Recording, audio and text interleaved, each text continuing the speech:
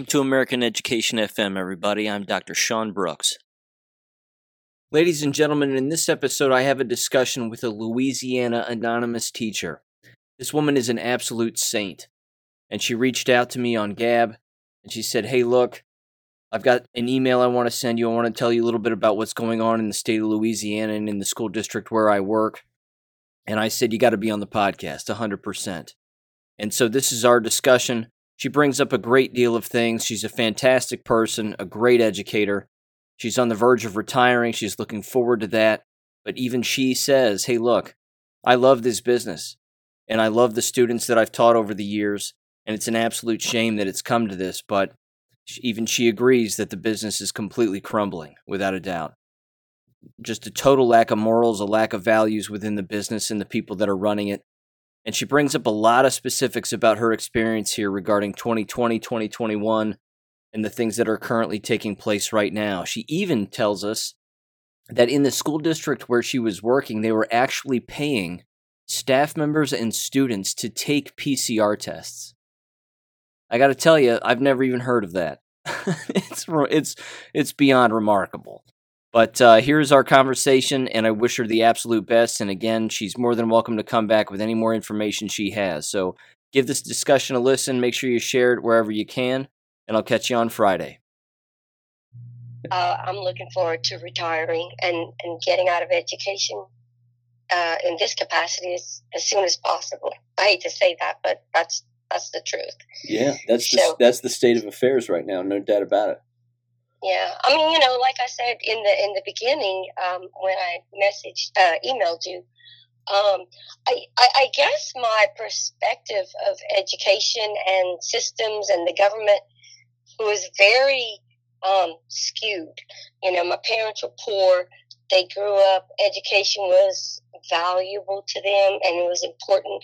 And not that you have to trust everybody and be naive, but you want to do the right things, and people are generally good, and people, all of that, rose-colored glasses. And I guess getting into education for myself was that I was going to, affect the world and change these children and impact their lives. And I think for the most part I have. I just didn't see the big picture till really right up until till 2020, that really brought a lot of things to light for me. So I just grew up being naive and assuming that we're all on the right track.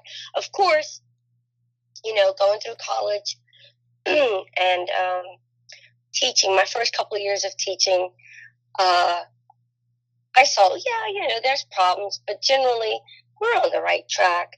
And my first taste of and happiness was when I was still teaching regular education, and we have this federal judge that came into our parish or our district and mandated that if we're going to continue to get these federal funds, we have to desegregate the population of teachers and students within the district. And this was like in 99. And it didn't matter that I had been teaching at this one particular school for 8 years. I was the last one hired. I had to be relocated. I was relocated as a white teacher into a predominantly black, no, not predominantly, 100% black population and 100% black faculty. And I'm very open, and I get along with everybody. And, it was hard, not culturally, but just because I didn't know anybody. But then that's when I realized, wait a minute, they have this much power over us, So that was my first taste of things aren't right. They're telling us to do this, and it doesn't matter what's good for the students or the community. And, it just was unfair also. And it was reversed as well. There were black teachers displaced, taken out of their community and put in other areas, or told, well, we don't know if we have a position for you. I don't even know why I'm going on that rant, but I hadn't intended on talking about that. But it matters. I mean, that's a big deal. When you have... Go ahead. No, I'm sorry. Go for it. Well, I can remember the first staff meeting. Everybody left as partners and friends, and I sat there in the parking lot eating by myself, thinking, okay, wow, this is what it is. But I mean, I was grateful for the job, and I ended up really, really, like I always say, if I ever had to go back into a classroom, I'd want to go back to that school, that environment, those people again in a heartbeat. Which ultimately, that position led me to the alternate certification in the graduate program that specialized me with students who are blind and visually impaired, and students with low incidence disabilities, which is a very unique degree, and there's very limited number of people certified to do this. So I did that for like, I don't even remember. She was like 14, 17 years. And then I came into this position as the assistive technology facilitator on the district level, which with the VI certification got me into special education. So I've been out of the general regular education setting for a while, which I've been grateful for. But I really, really, really love this position that I got into, because I wasn't limited to just visually impaired and blind students. So I could help, students with orthopedic impairments, speech, autism, communication. So, that was great in 2018. And then my whole world got rocked shortly afterwards. So, and I think, kind of like what Dr. Robin described on one of your previous podcasts, mm-hmm. I was lucky because I was born in 71. I graduated, in the late 80s, started college right away. I still was educated by those good core educators, Yep. And Common Core hadn't come into effect, and this new way of thinking, we were still learning the old-fashioned way, should I say. And I think that influenced a lot, because I didn't let curriculums or teachers' manuals dictate what I taught. But that's what it's come to now. So, Yep, I agree with you. Unfortunately, that old philosophy, which was the tried and true way of doing things, and it really can be that basic, is no more.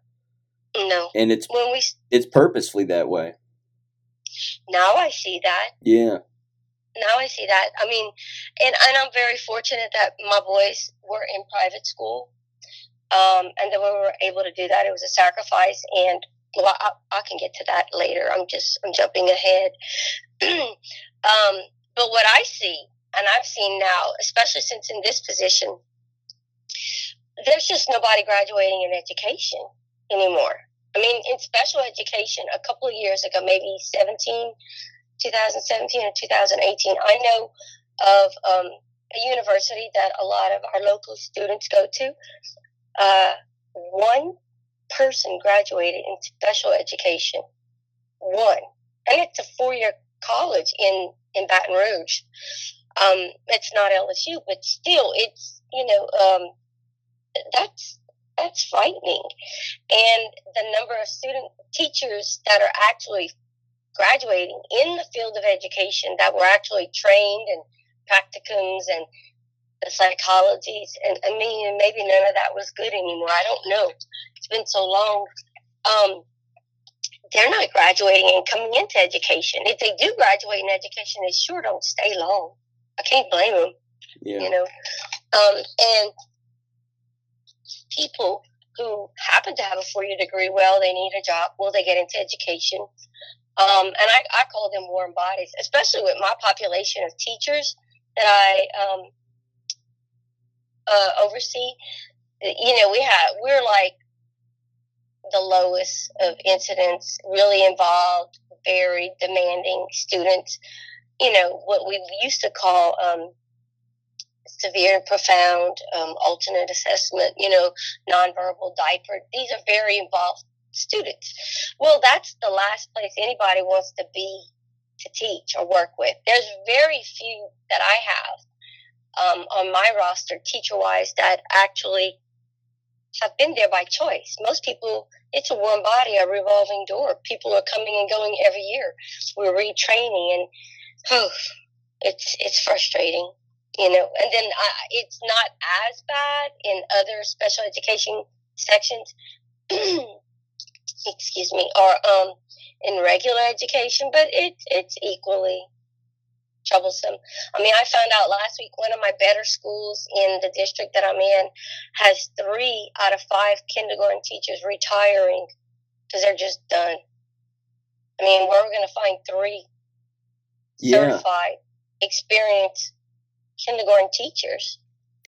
Tell us about your 2020 experience. What happened in 2020 when everybody went crazy? And, how did your district react to it? What was the response from the employees, the students? What was your response? Oh, it was crazy. Well, let me preface that. We had a cyber attack January of 2020. We had every system shut down across the district for probably about 6 weeks. Our main server was hacked, and we just had so many issues, and we had starting over with technology. And we were just getting back up and running in 2020 when COVID hit. And it was scary at first and frightening because we're all listening to the same information. We shut down. Students went home.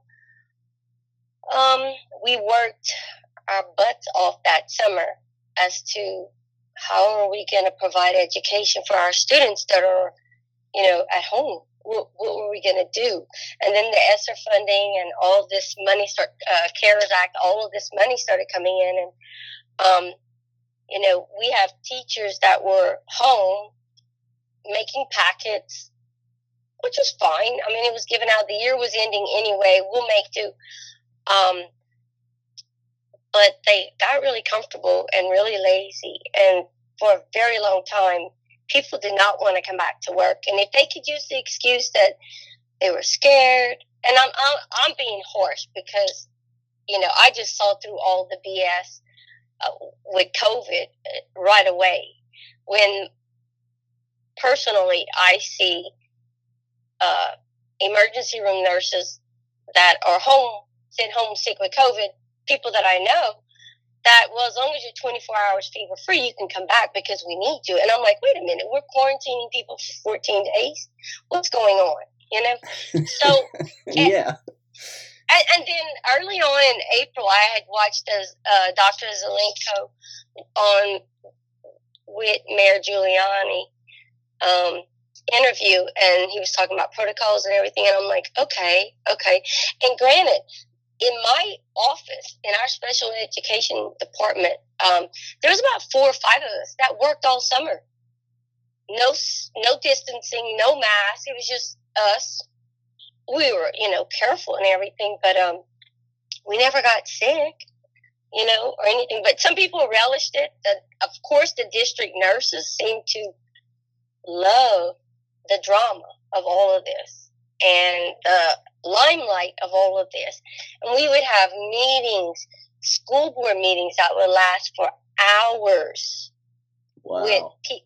Hours. I'm telling you, I would get on a Zoom call and it would go from, 6 o'clock till 8 or 9. And things weren't resolved. Parents were scared. The majority population in my district are low socioeconomic, population. And I call it a blue district. And I hope that doesn't sound offensive to anybody, but it is predominantly a blue district. So they bought into it. And, in the great state of Louisiana, we have John Bel Edwards, who's a Democrat. Although I would say the majority of the people in our state are very conservative and very, right-leaning. So him being elected was a shock for us as well, because, wait a minute. It kind of felt like Trump as well, with all of, there had to be some cheating because nobody was voting for him. Right. So people were very scared. And a lot of people in this area are not very well educated, and they're very limited on, sources of information. If the TV's if they're not getting the news from the TV, they're getting it from the school system or the health system. What were we telling them back then? Be scared, stay home, all of this. We still have people wearing masks regularly. Wow. And they are still, well, let me backtrack a little bit. So, getting back to 2020, we shut down. We come back in August. Everybody's wearing masks. We spent a lot of time on doing hybrid and virtual settings and making plans for, kids to come certain days of the week and alternating. And I know you're probably familiar with all that, because some of those same plans are based on other states that were locked down. And I saw it. Kids were not learning. They were not being instructed. It was just a joke. And my son's school, they continued to have school. Even when they were home from March through May, we really had assignments. We really had lessons and activities and tests and things going on.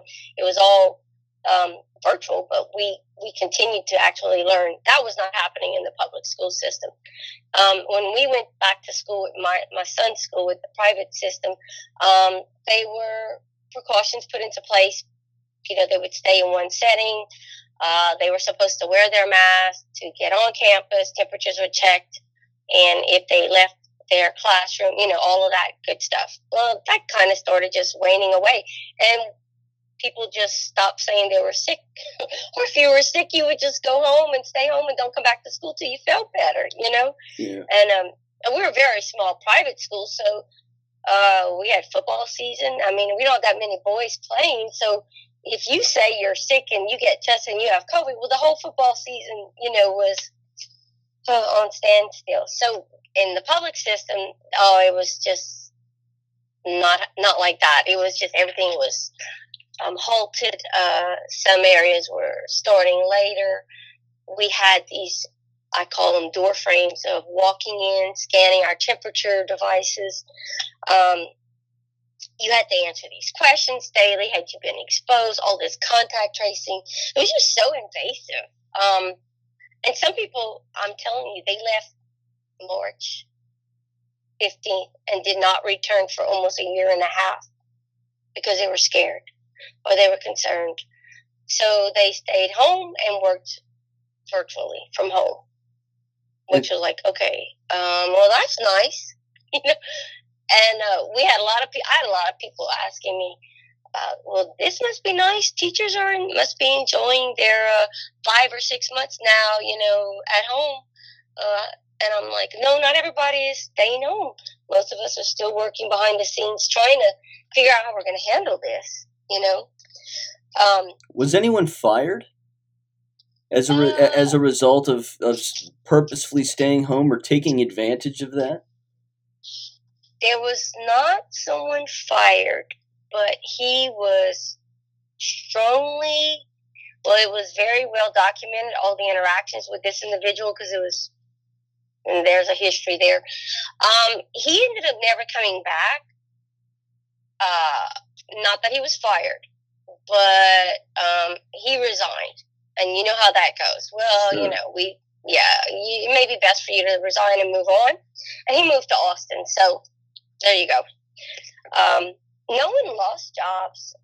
If anything, a lot of people retired. They're just not putting up with this. What else? Let's see. What was the end of 2021? What was the end of that school year like? And then when the summer of 2021, and then that next this past school year. Okay, well, when the vaccine started coming around, and it was like, well, let me say this. At the beginning of 2021 school year, there was a big push for testing. And I kept saying, these PCR tests are not accurate. come the end of December. Am I right? Some days my years seem foggy because it seems like we just left for COVID and here it is, how many years later? It was last December, right? Or am I getting ahead of myself? We left in 20, we came back in 20 to 21. Okay. And then this year, well, that's when they started this PCR testing, and they were going to pay students and adults, janitor, clerical, teachers, anybody, up to $25 a pop for every time they took a test, whether they were positive or negative, 3 times in a month. But you could test every week. So you could essentially make $75 a month. This was students too. Of course, you had to have permission and everything. So, like good little, people, they would line up and go take their COVID test. They are still doing that today. Now, I don't think they're getting paid as much as they had initially. I don't know if it's the funding. I'm like, well, that's a lot of money. We have, I forgot what my statistics are as far as employees. We have about 820 teachers in our parish right now, and the last document I found was like about 13,000 students, but that's not accurate. That was on the website. I think we've lost at least 1,000, 1,500 students for whatever reasons. But that's a lot of money when you think about it. And it's like, okay, even $10 a pop. It's like, yeah, they're paying kids to test on a test that's faulty. They did away with it. I don't even know if they've changed the testing tool that they're using in my district to the newer, supposedly more accurate testing. I don't know, because I don't even get involved in that. I've never heard of that. I've never heard, ever, in the last 2 years of anybody getting paid to take a test, let alone students. Yes. There were, not every parish did it. I want to say we were part of a pilot program, and boy, they were excited with their bells and whistles at this staff meeting, promoting this. And it's like, okay, well, you can make, good little pocket change. And I'm like, and I know people signed up just to do it because, at first they were like, well, it's important to test and everything. And I'm like, but I'm not sick. I'm not running fever. I'm not testing. But there were several parishes or districts in this state that were piloting this. And that's exactly what they did. I mean, I can send you the information that was sent out and shared with the Louisiana Department of Health that promoted this. And there's still a website. What's the site? I put it down with my notes. If I'll try to remember it if you want to look into it. But they're getting $10 right now currently. I know it was initially $25. Wow. Yeah, to test. Where is that money coming from? Well, whatever grant or CARES Act. And where are the tests going? Where are the test results going? No clue. Yeah. It was just no clue. Just gathering data, gathering DNA samples. Yeah, exactly. Yep. Wow. And wow. I just couldn't believe that I was like, okay, adults, wait, did y'all say students? Yes, if their parents sign up and they sign the waiver and they agree to yada, yada, yada, there you go. They are still doing that in my district at my office every Friday morning. If you signed up for COVID testing, the nurses are here. Please meet us in the blank conference room. And they're doing it. Unbelievable. Yeah.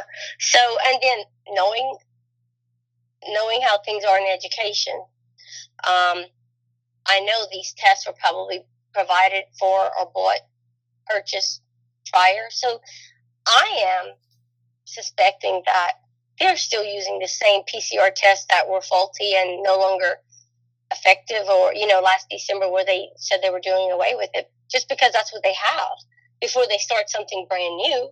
There are still cases of masks, gloves, sanitizers, everything, all that protection Wow. shipped in storage, and it's like that's gonna rot if it's not being spent. But that just goes to show the amount of waste that was used and shared. So when so once the vaccines came out, they were pushing for us to be vaccinated, and a lot of people that were a little bit quieter said, "Well, now wait a minute." We're not buying into that. And most people know my position. I'm pretty vocal. Actually, I expressed several things on Facebook. And I think I told you I was called in by the head of personnel, our personnel director, because someone had reported something I had posted and shared. And it was a Nazi symbol. And you've probably seen the meme. It was, like Google, Shots, YouTube, Twitter, all the major big tech with the shots in the symbol of a swastika. Am I saying that right? In the Nazi symbol. And on I don't know, it was just Nazism. And it was offensive. It's what I was called in for, because it was offensive. And I shouldn't be posting that. I need to be considerate of my position I'm in. And granted, I've had this account since 2003. And I have nothing related to work. I'm not friends with people from work. I don't do posts publicly. So this is somebody that maybe was a friend that reported me. And I was called in for that. And it was on the day of my birthday. I was 50. It was my 50th birthday, and I'm like, well, I'll be darned. This is what I'm having to deal with. And he called me in and said this was reported, and I asked him. So I listened to him, and I said, so are you telling me I need to remove this? Because the whole point of this is the censorship that's been going on, that we can't talk about things and we're not able to share. There's so much censorship. Do you not see this? I'm not promoting communism or to be a Nazi. I'm saying this is what's happening. And he said, well, you just have to be cognizant of the position you're in. And I said, well, look, I'm an educator at heart. I'm teaching. I took Russian history as an elective in college. And I am continuing to teach even though I'm not in the position. And I feel it's my duty as an educator to educate people because it's not happening. And he listened, and, people have different opinions. Yes, I understand. So my point with him was, so are you telling me to take it down? No, I'm not telling you that. Okay, because he knew he couldn't tell me that. Wow. And I said, well, are you writing me up? And he says, no, I'm not writing you up. I said, then what are you telling me? And he really couldn't tell me anything more. We had an hour-long discussion, and I educated him a little bit about Russian history, whether he knew about it or not. I just said, this is the path we're on. And I said, and I don't understand. I have nothing district-related, and this is on my own time, personal account, but you're making the point exactly of what I posted. And he had it printed out. So I knew people knew how I felt. And when they started pushing the shots, the vaccinations or the jabs, I'm not going to call them vaccinations because I don't believe that that's what they are. There's about 4 of us in our office that were on the same page, and they're like, well, what are we going to do? What are we going to do? Because that was at the beginning of this year when we were told in September that they were requiring or mandating us to be vaccinated. So called a couple of school board members that I knew would be understanding. We had a discussion. I contacted a lawyer because I'm not doing this. I'm not. Your district, wait, I got to back up now. First of all, the guy who was going after the meme that you posted, he's got a lot of nerve reminding you or anybody about being cognizant of your profession. I mean, he's got a lot of nerve. That's number one. Number two, your whole district, I mean, your school board members voted to have the jabs be mandatory. that's what they wanted initially. Wow. Then after a lot of backlash from those of us who were not wanting it, the compromise was, if you're not vaccinated, you have to submit to weekly testing. And I said, I'm not doing it. I'm not running fever. I'm not sick. Actually, excuse me, I have asthma, so I'm pretty conscious of my health. And I know it triggers, in parts of the year when I have seasonal allergy that causes asthma if I have a cough. But in all honesty, I started on the Dr. Zelenko protocol way back when. We have been the healthiest in my family. And I don't know how long. And I haven't taken a flu shot, or none of us have. And since 19, I think, was the last time. So him mandating that, and well, not just him, the whole district, and that's what they wanted. I was like, I'm not taking it. So here comes the Google survey form, the Google form, that you have to answer your vaccination status. And I said, the hell I am. It's none of their business. It's none of their business. I'm not asking them, or do they want me to go to the school board meeting and ask, have you had your AIDS test? Have you had your drug test? I could be obnoxious like that if I wanted to, but I wasn't going to do it. I just said it's none of their business. So, my coworkers are like, well, what are you saying on the survey? I said, I'm not answering the survey. I didn't even open it. I know what it is. I'm not answering it. And they said, well, what if they say something? I said, it's none of their business. It's a violation of privacy and my constitutional rights and my medical privacy. And it violates anybody else. If you want to get that information, that's fine. But I'm not. I'm not answering to that. And I'm not taking a weekly PCR test or whatever COVID test they want to prove that I'm healthy. That is a hypochondriac. That's what that's insanity. Good for you. Good for you. And the other four girls were, well, I say girls, they're women, were like, okay, so you're not answering. Nope. I'm not even acknowledging it. And they said, you know what, you're right. I said, exactly. What are they going to do? And I have a friend that's a lawyer, and he was like, okay, if you need, I have contacts, we'll work on this, and we can do it anonymously representing the group. And so he stopped me. Our children go to school together, and he said, how's it going? And I told him what happened. He said, good for you. You're handling it right. He said, that's great. Just let me know if you need anything. And I said, all right. They never bothered us. They never checked up. They never followed through on us. And they asked me, my friends, I said, are you going to take COVID? No, I'm not. So when they make their all call, none of us go. And no one asked us anything. No one's confronted us with anything. I just went on living my best life. Like, this is not your business. And I'm not going to make it. I'm not allowing you to be in my business. And so that's how I handle that. And I would wear the mask to go into the office and wear it to walk out. But when I was in my office, I didn't wear a mask. And anybody comes in, I would say, you don't need to wear it. I'm good. If you feel that you need to, go ahead. I'm fine, And that's pretty much how I handled that aspect of it, or we handled it.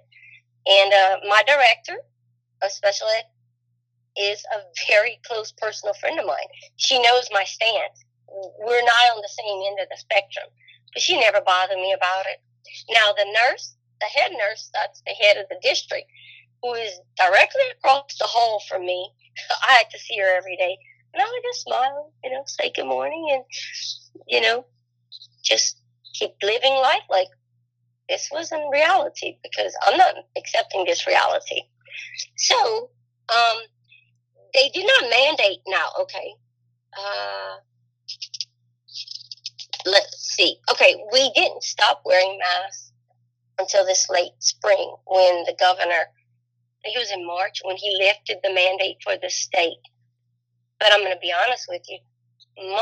We never, in my city, in this district where I live, I don't live in the city where our central office is, but in my city, we never wore masks anywhere.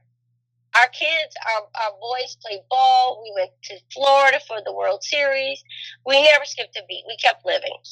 And in my city, most of the people never wore the mask. I mean, some did, but not the majority. So when he lifted that, that wasn't that big of a deal for me. Now, it made it more comfortable for people at the office and on the schools to not wear them. That maybe wouldn't have worn them had they had a little bit more courage to stand up and say no. Given the fact that they coercing people monetarily for individuals to take the COVID tests, did they do the same? Did they do the same with the jabs? No. Well, not from the district's perspective, but in the state, there were lots of incentives that were being presented, kind of like you saw in other parts of the country. Gift cards, just stupid stuff. Was there any kind of like because again, here in Ohio, Mike DeWine one summer, I think it was last summer, did a statewide vaccination raffle basically, and if you had two vaccinations and you could prove it, and then upload your vaccination card or whatever, then you were in the running for $1 million. Was there anything like that that took place at the state level? Not that I'm aware of. I know there was little pockets of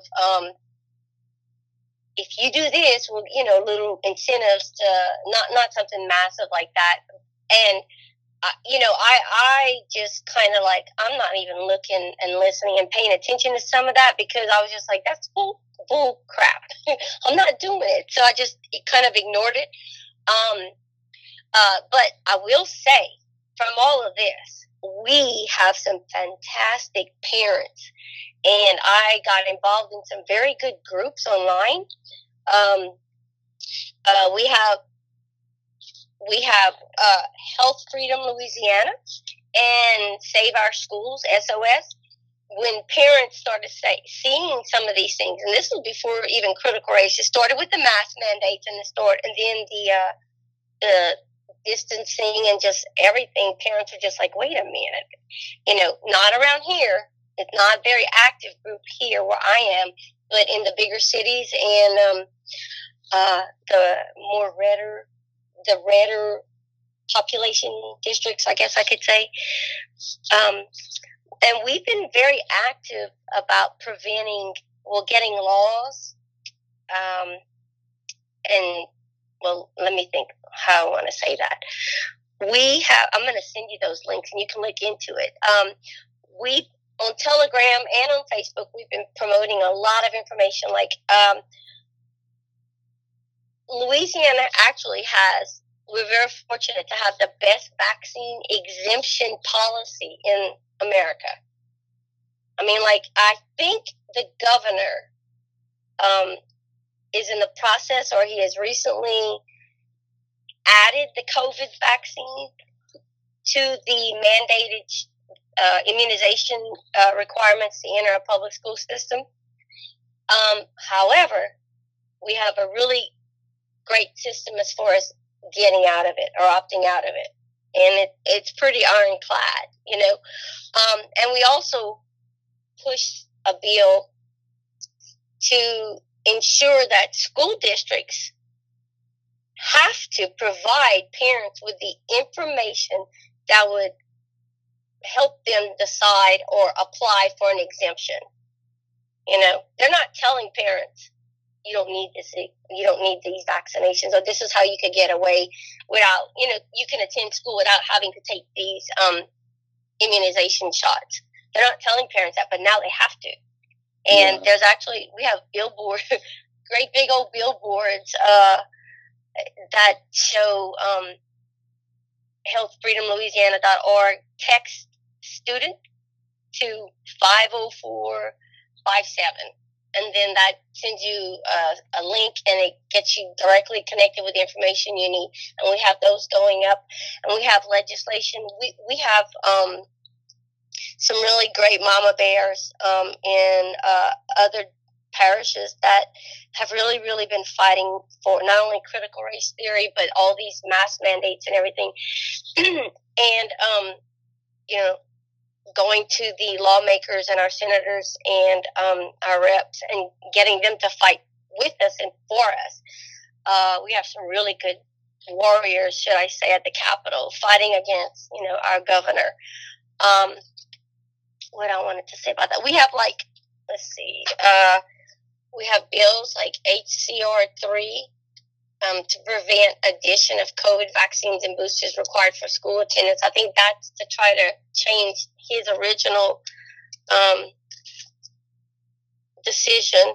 Oh, and HB 1022, no liability, no mandate. And we've been pretty effective. They've gotten really good. They send out a little text message to all of us who were involved, and they send you to a link. You can share it out, and it's pre-filled out voter voice, and it gives you all your reps, whoever is affected or promoting this on the House or, legislature, whoever needs to be contacted, they put it out, and it's a preformed information saying vote yes or vote no or support this, and you can add information, and it goes directly to them. I know I have a friend that's a state rep. He's so tired of hearing from me, but he's doing our work. We're pushing those things, and I'm sharing as much information socially as I can for parents that don't know about this. Now, that's excellent. And not just me. I mean, I'm very minor. There's some moms that they're in Baton Rouge and at the Capitol all the time and contacting our reps and our legislature to get these things going. Now, at the beginning of this school year, and tell me if you want me to stop or backtrack. Let me ask you one more question before you continue about the jabs. What percentage do you think, ballpark percentage, of the employees within your district have taken these shots? Less than 50, actually. 50. I would say about 30% have actually done it. All right. I would say that because a lot of people, now unless they're lying, a lot of people are saying, "I'm not doing that," right. And they're not. But even what amazes me is that the African American community over here are so supportive of it, and then I see other places of parts of the country, like in New York and other, cities, and they're like, "Oh hell no! Look at what they did with all of, all these historically when they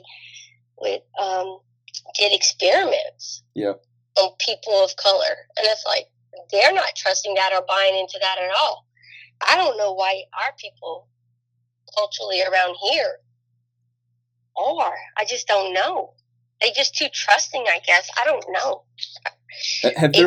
Have there been any again, sorry to interrupt, but have there been any deaths or adverse reactions that have been publicized that you're aware of, either with staff members or students? There have been not students, staff members. We've lost a lot of people. Actually, a buddy of mine passed away this weekend of a massive heart attack, and I know he was double vaccinated, and I'm pretty sure he took a booster recently. And he was a heavy guy, and he was just recently married, and he had a massive heart attack and died. And he's probably younger than me, probably late 40s. Yeah. Wow. I mean, that kind of hit hard because he was my buddy with technology, on another aspect of the district. I was pretty shocked, but not really. I knew he was vaccinated, and not now. Publicly, are they going to ever say that or connect that? No, I doubt it. Matter of fact, when somebody gets sick or something happens that's really odd, my husband wants to knock me out because the first thing I say is, were they vaccinated? Did they take the jab? Yeah. And And it's true. And people are like, I can't believe you're saying that. Well, but it's true. Of course, yeah. Have you read into any of this? Are you looking at any of this? Anyway, so no, injury-wise, just no. Most of the people that took it around here, they were really sick, but nothing like what I've seen in the news. And now other parts of the state, yes, not locally. Gotcha. I know in Baton Rouge there's been some, situations. Okay. But we've had a lot of deaths around here. And I know we had a nursing home that had I'm serious. It wasn't like New York, but we had an elderly care center, a nursing home where a lot of people were sick. I mean, quite a few deaths when this first started.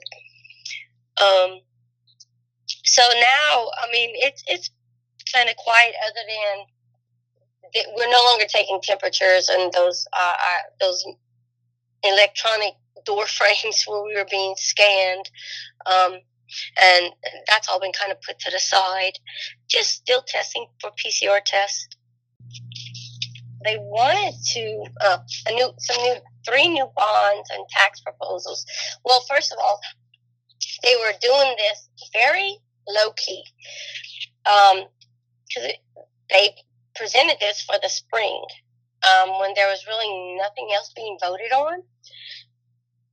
But they were promoting it within the district with teachers and educators and staff members. And I think they were banking on this passing, and then they dangled a little $600 pay raise for the year by promoting and encouraging voting for this bond and tax proposals to increase our meals, property taxes, to build 3 new high schools and to renovate some old sports complex, like football fields and track fields,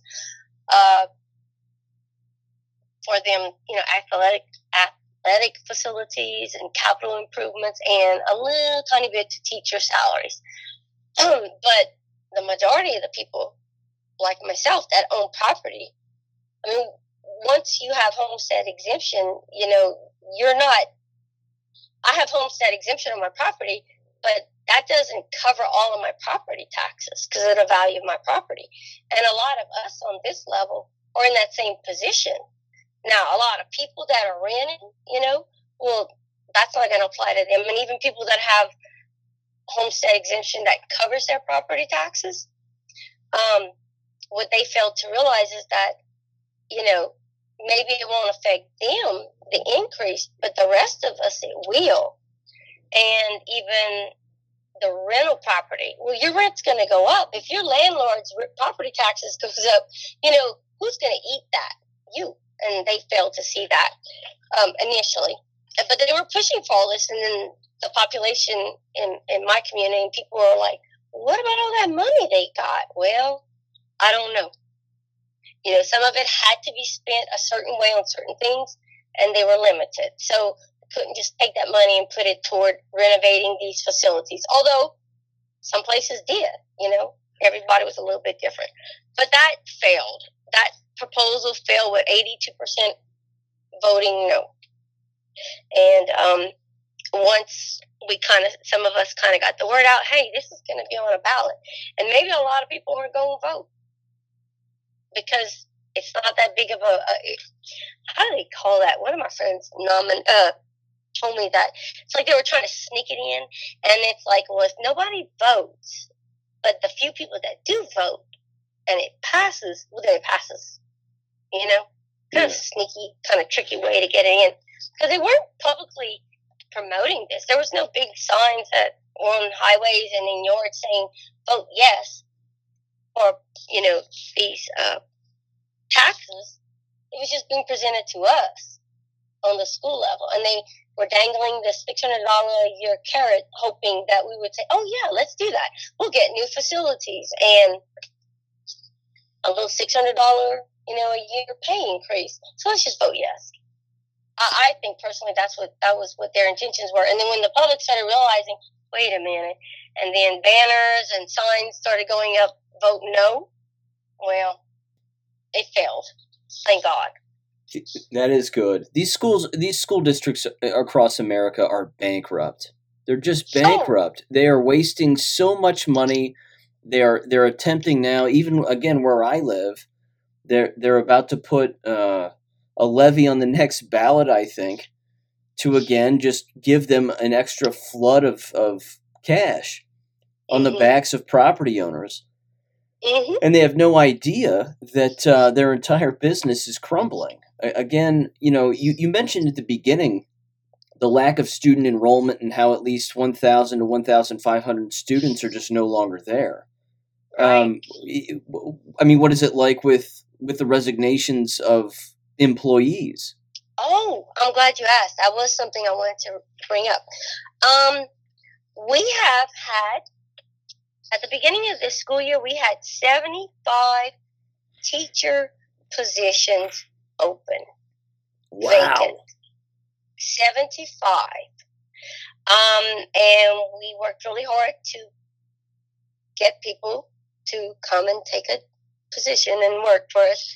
But it's still currently 65 vacant teaching positions as of now. And that's just teachers. That's not paras, not bus drivers, not administration or cafeteria, any of those people. And we have had situations at a middle school. And middle schools, nature of the beast. 5th and 6th grade, God bless those teachers. I know it's hard. But we've had situations where there's just nobody that wants to go to this school and teach over there. So you have 2 sections of 5th grade combined into one large library room with, if we're lucky, a para educator in there to assist, or a long-term sub hired to assist with a certified teacher in there, or, you're going to love this one, the janitor.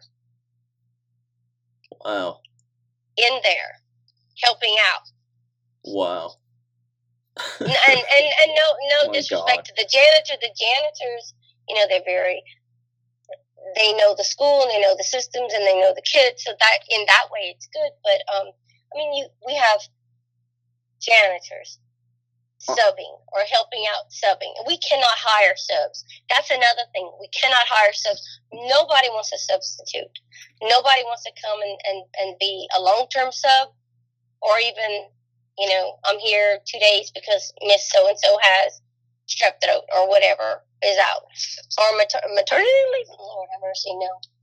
It has to break the contract of a custodian in order to actually be a substitute and a custodian. I mean, aren't they unionized? There's no way that they would be able to do both, and I can't imagine many of them wanting to do both.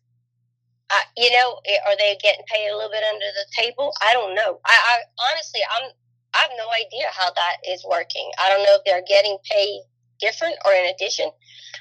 I don't even know if the custodians are aware that they don't have to do this if they don't want to. I don't even know if they realize their own rights or if they're knowledgeable of it. Nobody from the district level is going to tell them otherwise because they need them. That's incredible. They have to be they have to be coercing them in some way.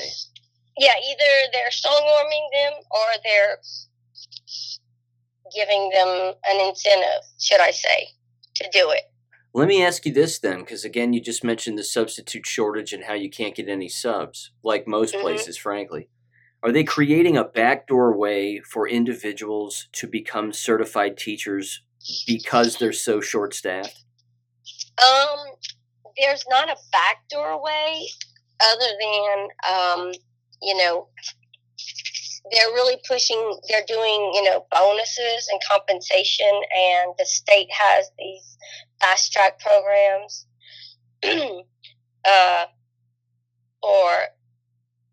getting your certification. they have not started up anything, an alternate certification. Yeah, no, they're just going based on the state, Okay.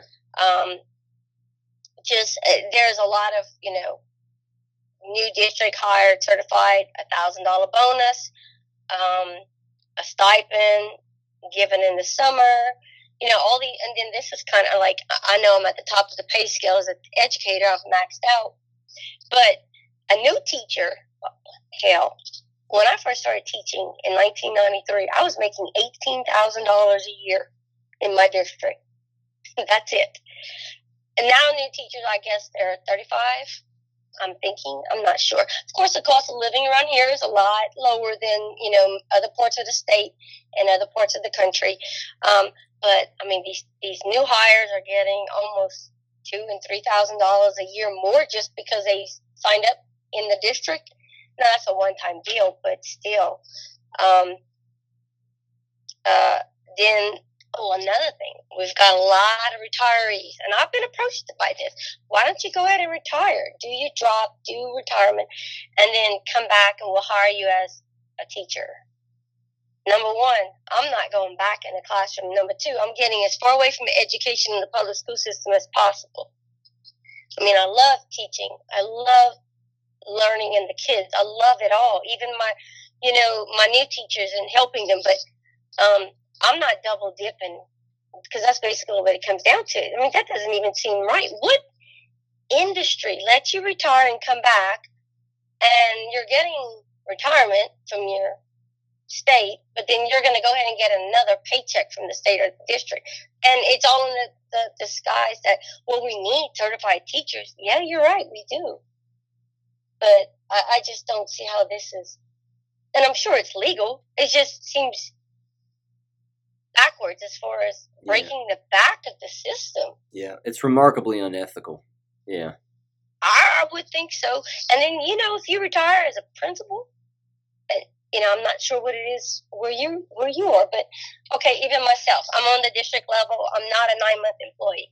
I retire at this salary. I come back into the system. Well, I know I'm only getting a percentage of my retirement right now, but then I come back into the system. I'm not starting off as a brand new teacher. Yeah. I'm starting off at the top end of the pay scale. So that financially doesn't make any sense. There's so much waste,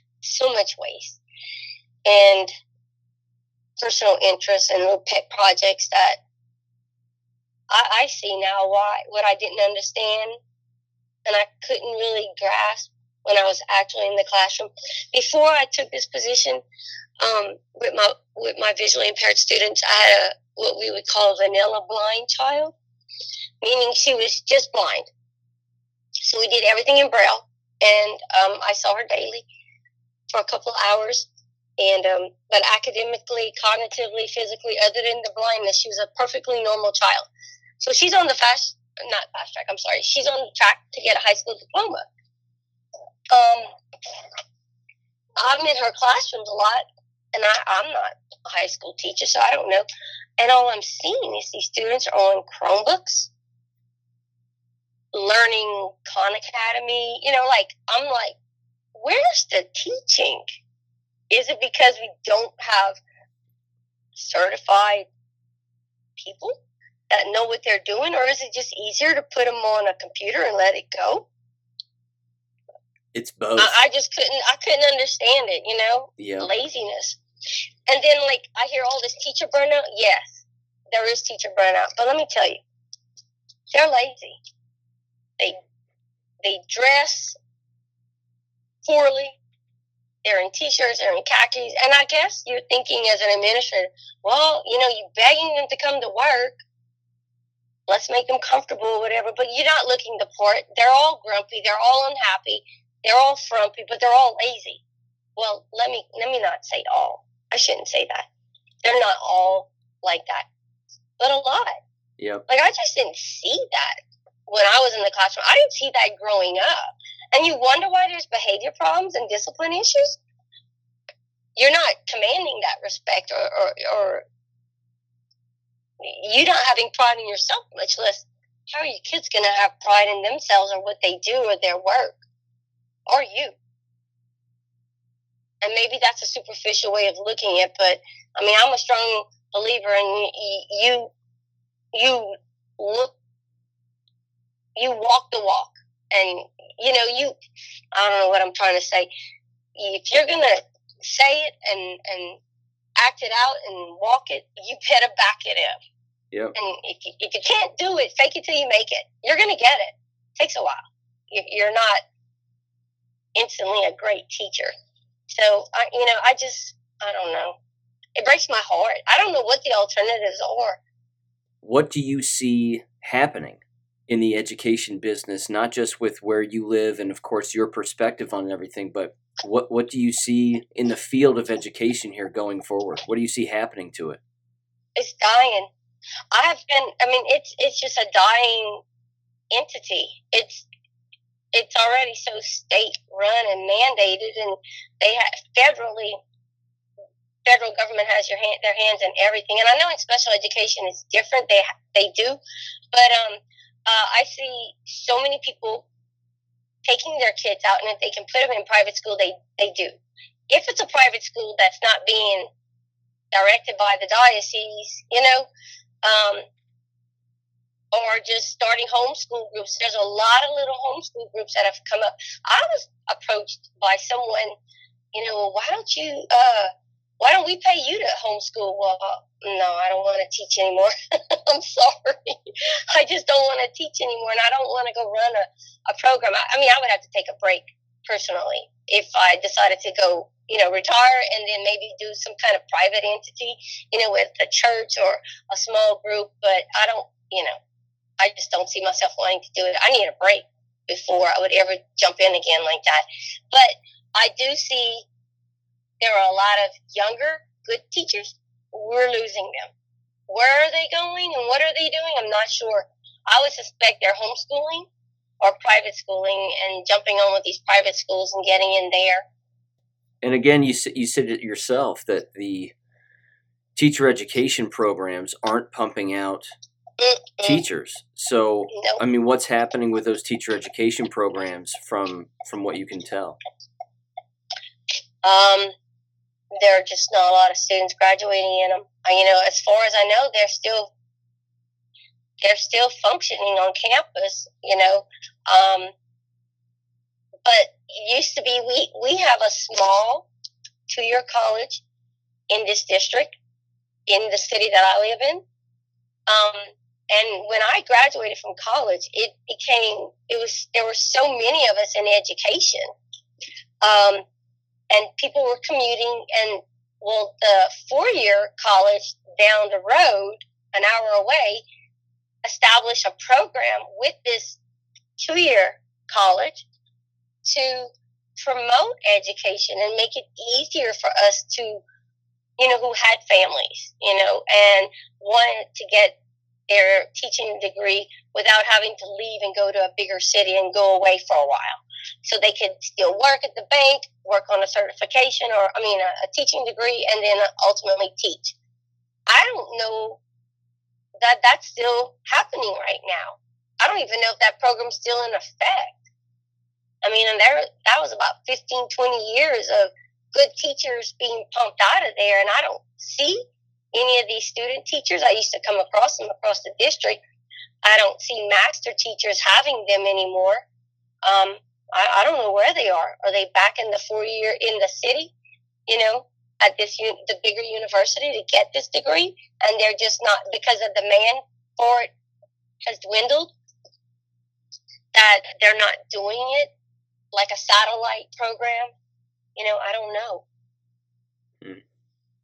I really am at a loss of words. I just don't know what to do or how to fix this. It's going to have to die and crash and evolve. What comes from the ashes is something else that evolves into something better, maybe. Something more authentic and natural. Just like them I'm going to go back to when the DSEG program, when this federal judge came in and DSEG'd us, and that's how we refer to it. they took me out of my community. They're taking people who grew up in this little neighborhood and maybe left and went to college, but then some of the family still lives here, and a cousin, and I know, like what you said, leaving your city and coming back and teaching there. That's not where I grew up at. But they took me out of my community, even though it's not where I grew up at. It's where my kids were at in school. It's where I shopped. It's where I saw people at the ballpark, interacted with my community. I knew these parents.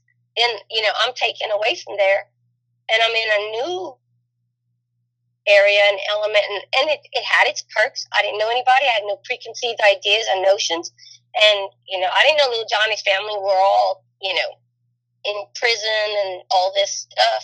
I just looked at little Johnny, and you're going to be the best learner that I can get, So it was good in that way, but it takes that, like, ownership of the community. It takes a village to raise a child. Well, that totally blew that up.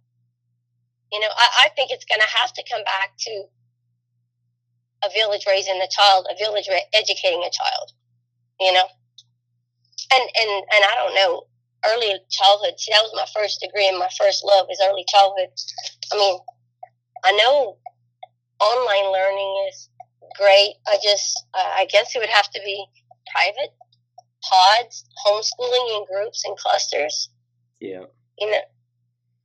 I don't know. What about where you are? How are the educating? Are people graduating in education and pursuing jobs? There's no way that the enrollment at the university where I live, which is the same university where I graduated from, there's no way that that they're meeting the necessary enrollment numbers in order to sustain a teacher education department. I would agree with that. Yeah. I mean, because again, just like public schools, universities operate on the numbers of students who enroll. And if they aren't there, they cut the program. The problem with these teacher educators, so to speak, is they have no idea that their philosophies and their just the way that they think and what they're doing is the reason why the business is crumbling. They're completely oblivious. Yeah, they don't want to take any responsibility for it whatsoever. And they also don't seem to understand that when they don't meet their necessary enrollment as a department, the university notices that, and education departments are usually the first to get cut. Really? Yeah.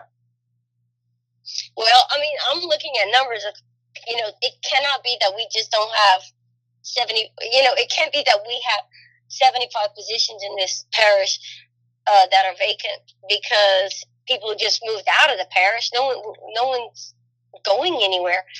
So people are retiring, and there's nobody to fill those spots. That's what it looks like to me. That's what it seems like to me. They've abused too many people for too long. Absolutely. I mean, unfortunately, it has become, the entire profession has just become a laughingstock. Well, we always had this little saying, if you screw up or mess up, you move up, okay?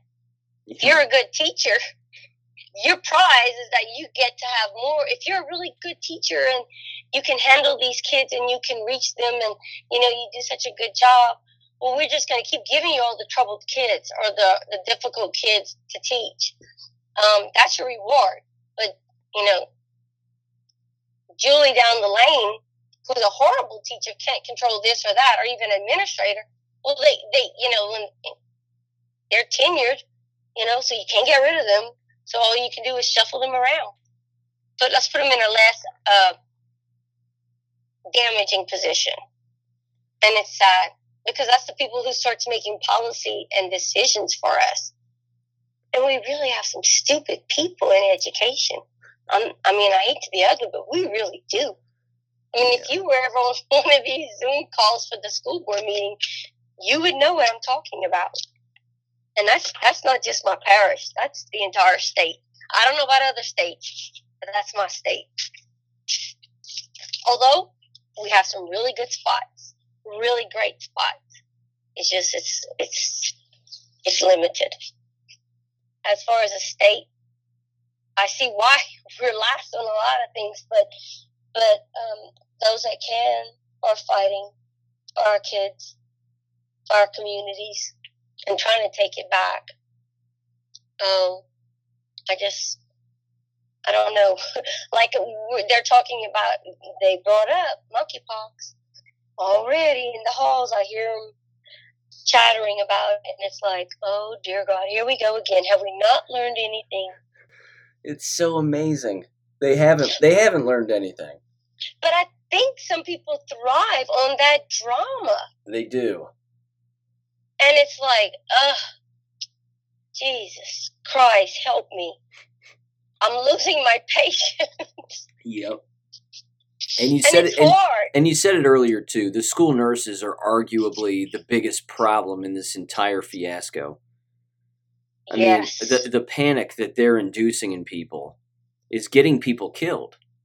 Because they want that notoriety, that acknowledgement, that feeling needed and important, but at what cost?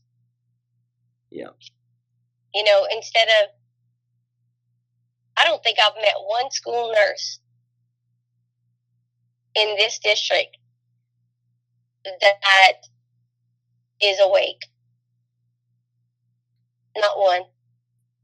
And I mean, there's not a lot, but that's what's being, they're reporting back from the Louisiana Department of Health, the CDC, the WHO, all these higher powers. They don't even, when they started mandating and demanding things, my first thought was, I raised my hand, I said, a mandate is not a law.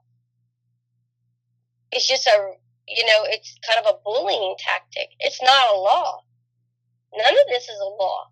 How can we comply with this? I'm not complying with it. I'm not following through.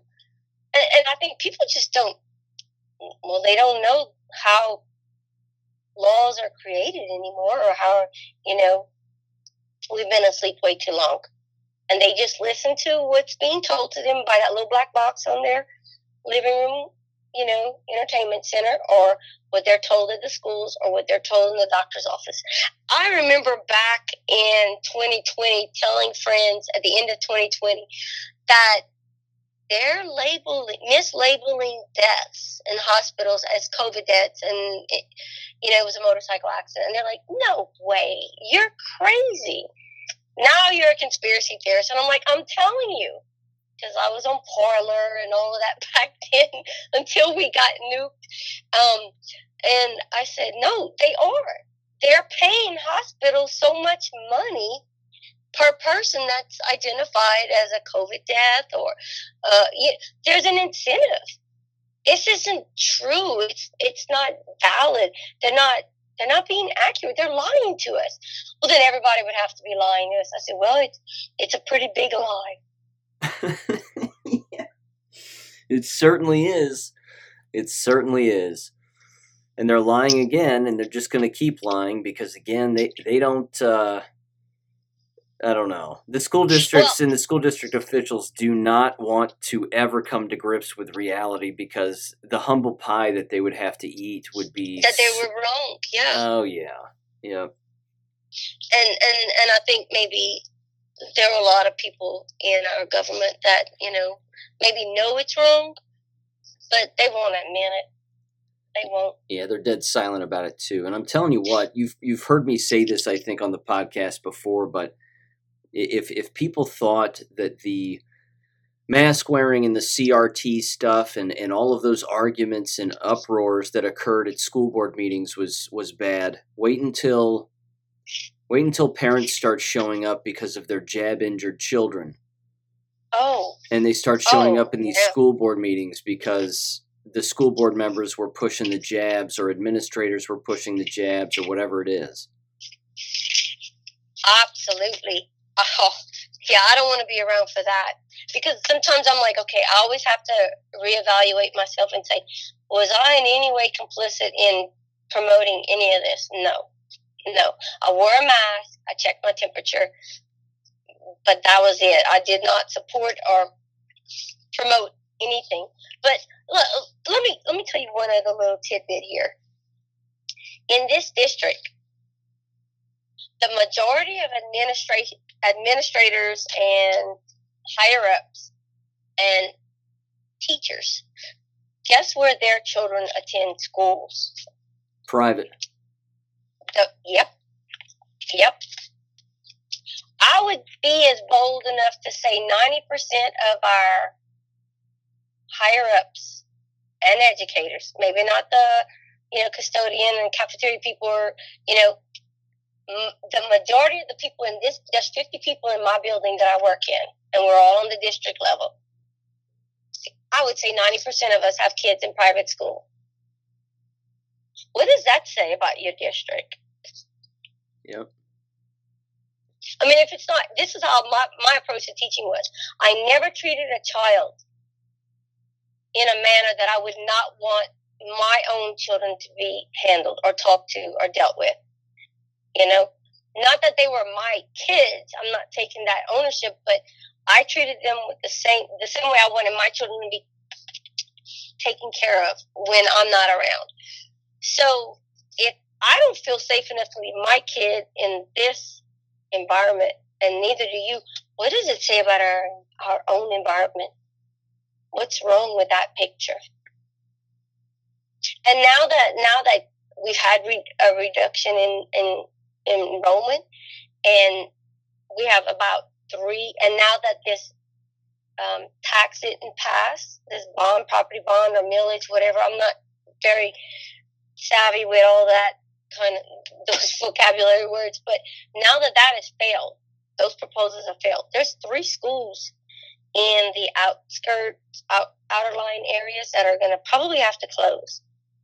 And those children and those teachers will have to be absorbed somewhere in the district.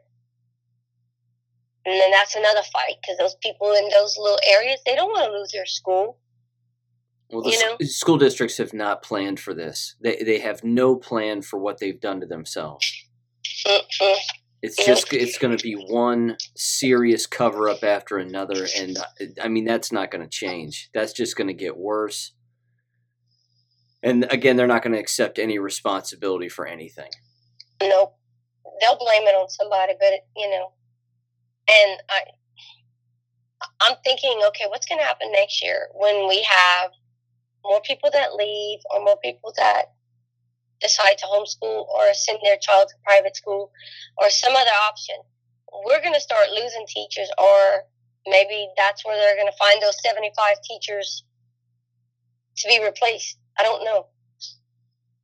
I just know, I think I have about 1.5 years left and I'm leaving.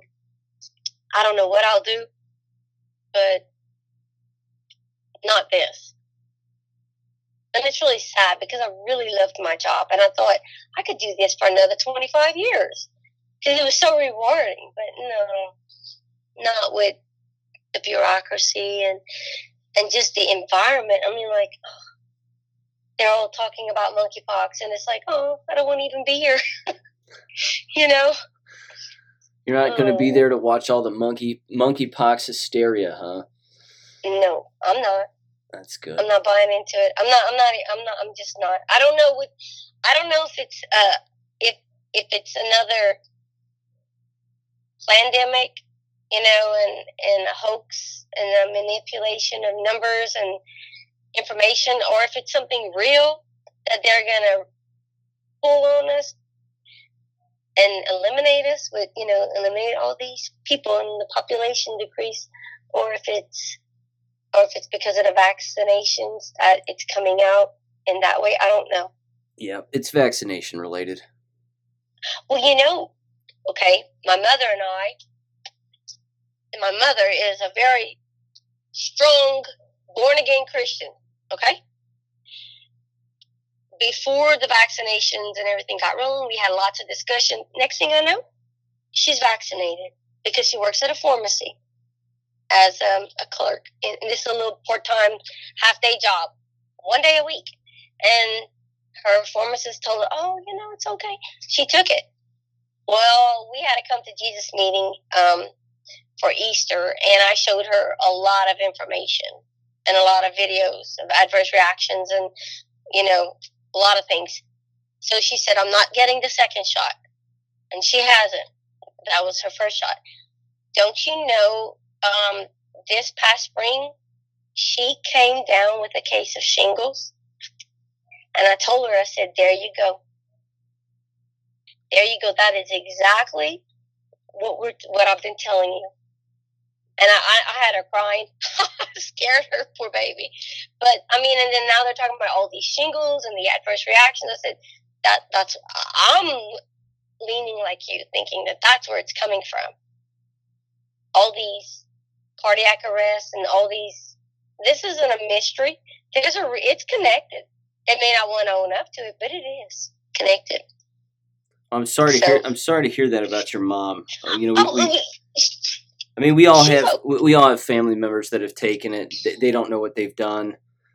Some of them have had adverse reactions and gotten sick. Some of them haven't, and they think they're 100% fine, and everybody's just lying about it. But it's not going to get better. No, she's recovered fine. They gave her medication, and I don't know what the long-term effects of that will be with shingles, but she's good. She was in a lot of pain and uncomfortable for at least a month or more. But I said, Mom, don't do it. Don't listen to them. I'm telling you. So, but thank you. Thank you for listening to American Education FM. Make sure and check out AmericanEducationFM.com for more information. Take care and God bless.